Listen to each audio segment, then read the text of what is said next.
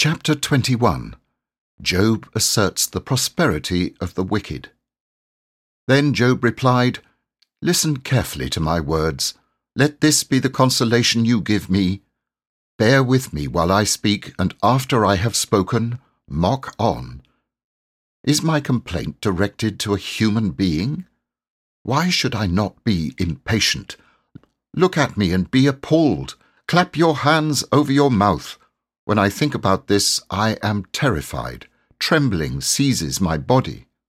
Why do the wicked live on, growing old and increasing in power? They see their children established around them, their offspring before their eyes. Their homes are safe and free from fear. The rod of God is not on them. Their bulls never fail to breed. Their cows calve and do not miscarry. They send forth their children as a flock. Their little ones dance about. They sing to the music of timbrel and lyre.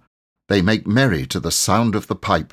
They spend their years in prosperity and go down to the grave in peace. Yet they say to God, 'Leave us alone, we have no desire to know your ways. Who is the Almighty that we should serve him? What would we gain by praying to him?' But their prosperity is not in their own hands, so I stand aloof from the plans of the wicked. Yet how often is the lamp of the wicked snuffed out? How often does calamity come upon them, the fate God allots in his anger? How often are they like straw before the wind, like chaff swept away by a gale?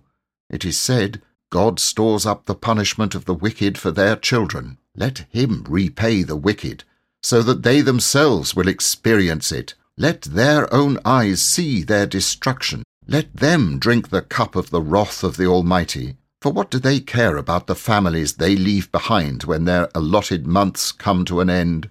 Can anyone teach knowledge to God, since he judges even the highest? One person dies in full vigor, completely secure and at ease, well nourished in body, bones rich with marrow.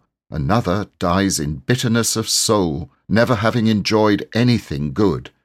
Side by side they lie in the dust, and worms cover them both.